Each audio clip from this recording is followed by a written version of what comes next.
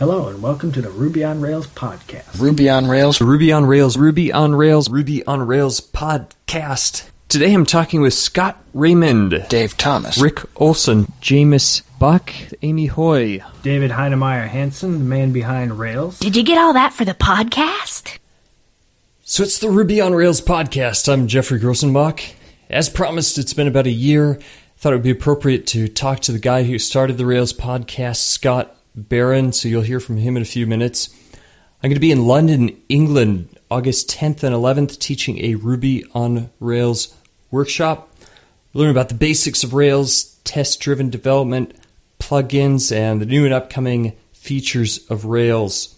Go to carsonworkshops.com for the details on that. A couple months ago, I promised to donate hosting referral money to the Seattle Ruby Brigade, and to my surprise, it's turned out to be a little bit more than I expected, but I'm an honest person, so we're going to start this out by flying in a member of the New York Ruby Brigade to speak at one of our monthly meetings.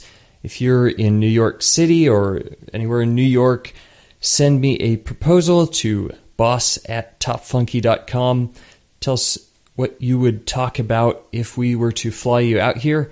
On August 1st, we will look at all the proposals and choose the most interesting one, buy you a plane ticket for later this fall, and you'll get to visit beautiful Seattle, Washington, not to mention all the members of the Seattle Ruby Brigade.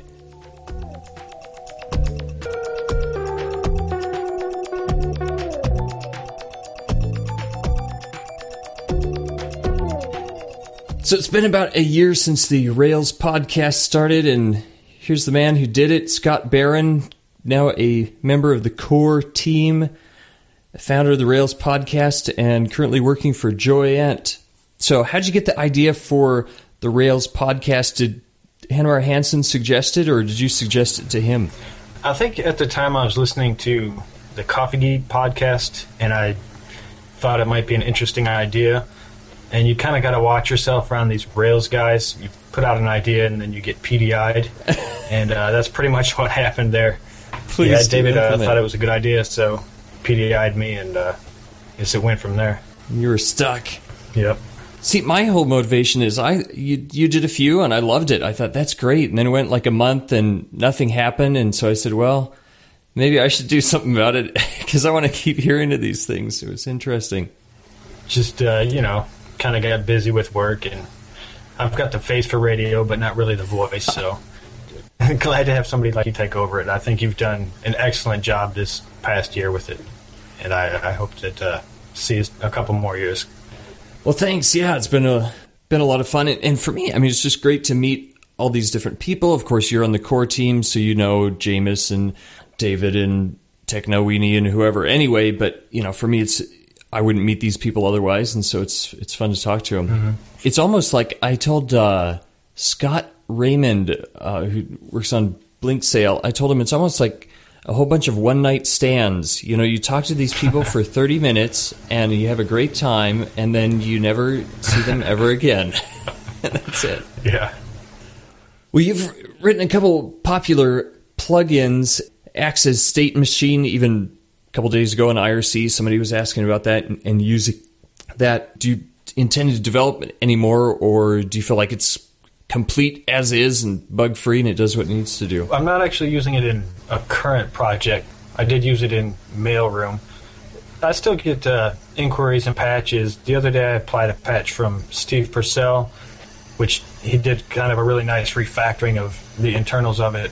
About a month ago, Rick Olson sent a patch that wraps the calculate methods that were added to Active Record, and I just finally got around to adding that the other day. So apparently several people use it, which is great. And I get some feedback, but I haven't really heard anything negative about it, so I guess it mostly works. Well, I like the syntax is just nice, and it's like a person tries to solve different problems, and then sometimes a tool, a concept like that, which is, of course, well established in computer science, just really fits the bill and does the things that we like about Ruby, which is great syntax to solve a difficult problem, and it makes it easy.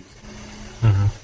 Another thing that is probably not in much use, but a couple 6 months ago or something, you were working on CSS Builder that would basically be Ruby syntax to replace and generate CSS.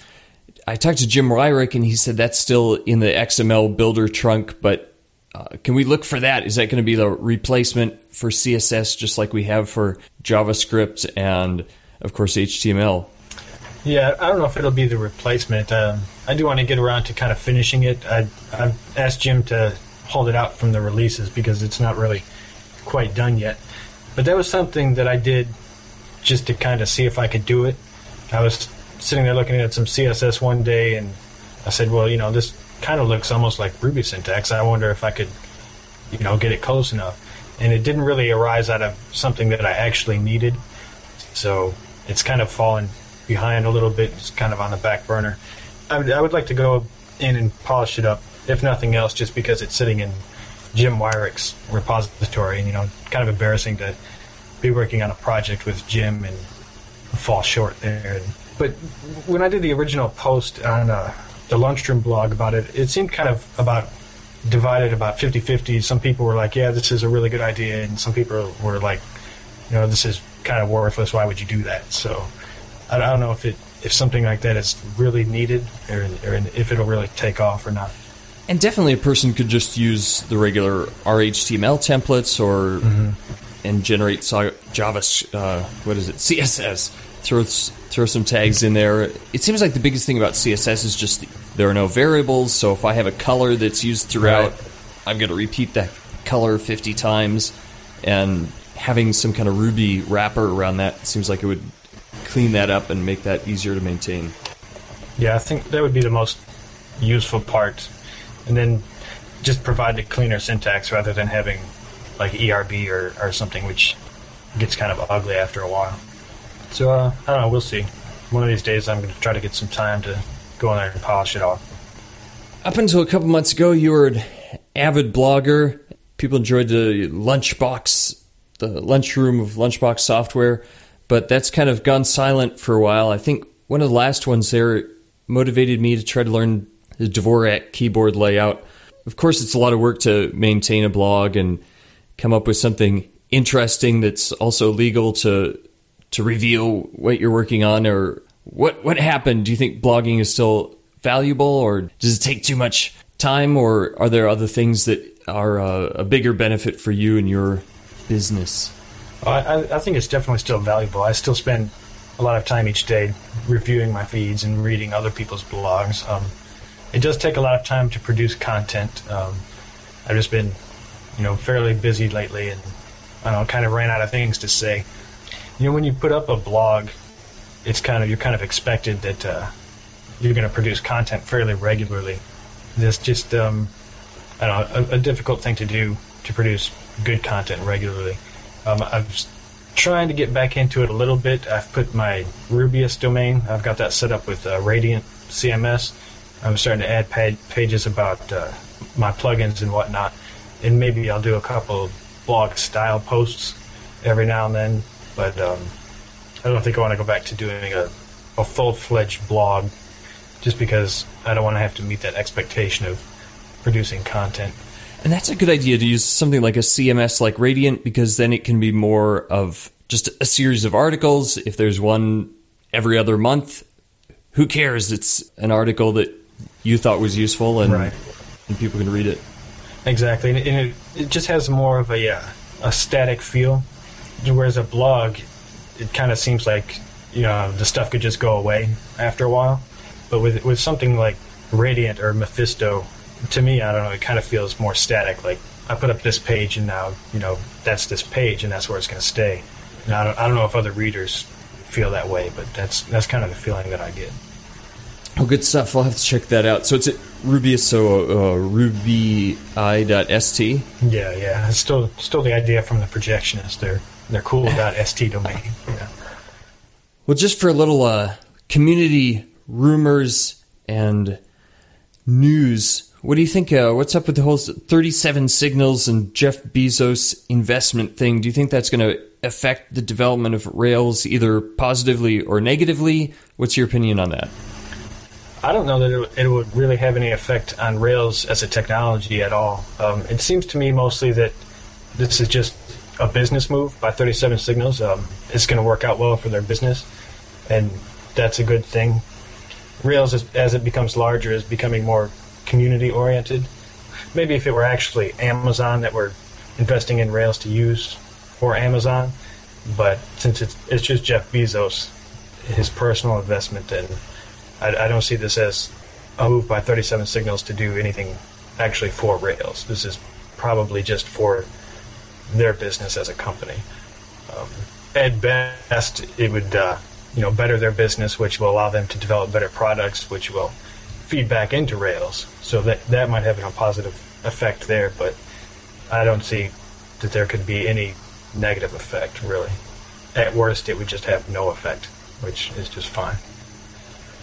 And I don't think we were ever worried about this, but at least it means they're going to stay in business for quite a while and have both financial and ideological support to keep them going, which is definitely a good thing. Well, speaking of startups, you worked for several different startups. As you talked about Mailroom for... Who did Mailroom? Sprouted. I was just signing up. Sprouted. Yep. And now you're working for Joyent, and you had your own business in there a little bit. Is it better to work for a whole bunch of different companies and spread your influence throughout, or find one company you really like and trying to stick with a project more long term? I think it totally depends on the person.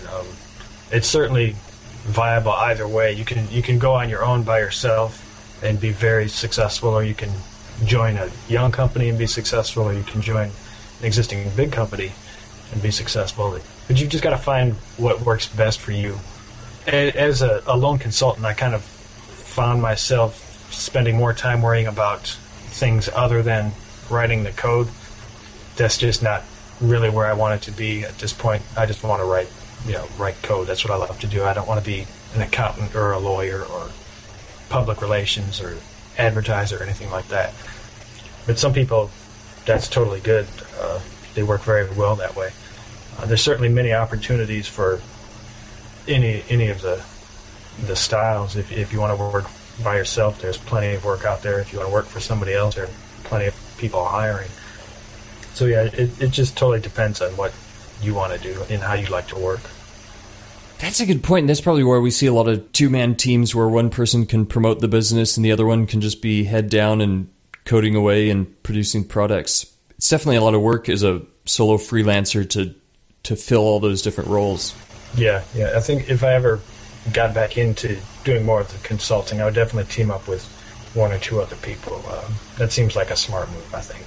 Going by yourself is kind of difficult to stay motivated and difficult to make the time to do everything that needs to be done, because it is a lot of work. It's definitely harder to just jump in going solo if you're very new to the community, I think. But yeah, it definitely opens up some opportunities if you can get into a technology when it's new and kind of stick with it. I feel I've been pretty lucky that way. I kind of just happened onto Rails, as it was being released. And were you into Ruby previous to that, or did you find out about it altogether? I'd done Ruby in college, maybe a year or so before Rails. Okay. But just a little bit. I was just playing around with it because one of my classmates was always going on about how great Ruby was, and so I picked it up. I wrote a couple programs with it, but then school and work and everything ate up the rest of my time, and I had to go do and write PHP and all sorts of nasty stuff. So, but I was wanting to move back to Ruby from PHP, like right before I found Rails. And that's why I found Rails, because I was looking to see what was already available in Ruby, so I didn't have to write anything myself, because I'm kind of lazy like that. And I just saw some post, I don't even know who it was by. It was buried deep in a Slashdot comment. It was like, you should check out Ruby on Rails. And so I went there, and it wasn't out yet. So I subscribed to Ruby Talk and just kind of waited for the announcement. It is worth reading all the every last Slashdot comment, unless you I don't know if I'd go that far. That can be that can be painful and detrimental to your health. I think. I think I was searching Google and it found that comment. Maybe. So searching with Google is good for your business. Yeah, Could be, possibly. Well, what have you learned about Rails recently? Definitely being one who contributes code to the core, but I'm sure there's probably some things you still stumble along and either say, oh, that's an interesting implementation, or that's a feature I could use. What's something recent in the last couple of months that you think is useful or that you're looking forward to using in Rails? Well, I'm really looking forward to all this RESTful stuff and active resource. I think Rick's been really hacking on active resource while David's on vacation, and he's doing some good stuff with it. I'm really anxious to see what comes out of that, and seeing the simply RESTful stuff eventually move into core. I think that's going to be the next big thing, probably one of the biggest things that we've brought to Rails since maybe named routes, which to me is the greatest thing ever. But yeah, I think the RESTful stuff is going to be really great. For me, a lot of that came out, especially the active resource came out during the Rails conference keynote, and I have to admit, I wasn't really paying much attention. I was excited about the whole Armageddon thing where you have a little flash widget on the page that keeps the socket back to the server, and then you can push data back to the page. That had been mentioned a couple months earlier, and I was looking forward for him to talk about that, and then he didn't mention that at all. But as I've read up on some of this stuff afterwards, it does seem like a lot of that could be very useful. Scott Raymond wrote a short article about how he refactored an entire app to use a lot more of the simply RESTful and the CRUD-like actions, and just reduced a lot of his code. So that does seem like it could be useful. For me, that part of the aesthetics, and maybe this reveals my inclinations as a Ruby developer, but throwing the semicolon and some kind of action on the end of all the URLs seems to make them a little bit ugly. Are you worried about that, or is that just kind of a necessary evil since browsers can't handle the whole range of REST? Well, it would be nice if eventually browsers can handle it, but as for the beauty in that URL, it doesn't bother me too much. I mean, I think it's still a lot better looking than some of the URLs I used to have when I wrote PHP, which were just nasty. For me, I'm more concerned with the beauty of the code that I have to write for the application. So Rails inside can do some ugly things, and that's okay with me, and the URL can maybe be a little ugly, and I don't have too much problem with that. But if it makes the code that I write that much more beautiful and smaller, easier to write and maintain, then a little give and take there, I can accept it. Right, a couple months ago when the first new redesign of the Rails site went up, someone said, well, all the members of the core team seem to be pouting artsy wankers. Yeah. You've embraced that a little bit. Do you have any advice for aspiring members of the Rails community who want to fit the image? Yeah, that was actually a great post. I love go back and read that. It's pretty hilarious.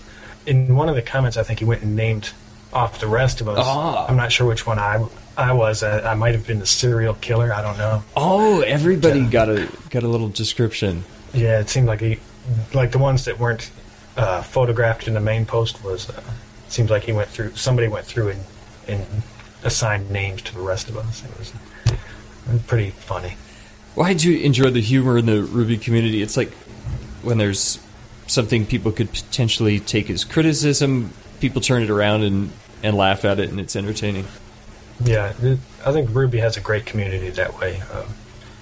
There's not a whole lot of bickering or trolling or anything like that. It's all, everybody's just kind of having a good time. And it's really great. This has been the Ruby on Rails podcast. Transcripts courtesy of imapenguin.com. Closing music by Why the Lucky Stiff. Audio equipment by Samson Audio. Chunky bacon, chunky bacon.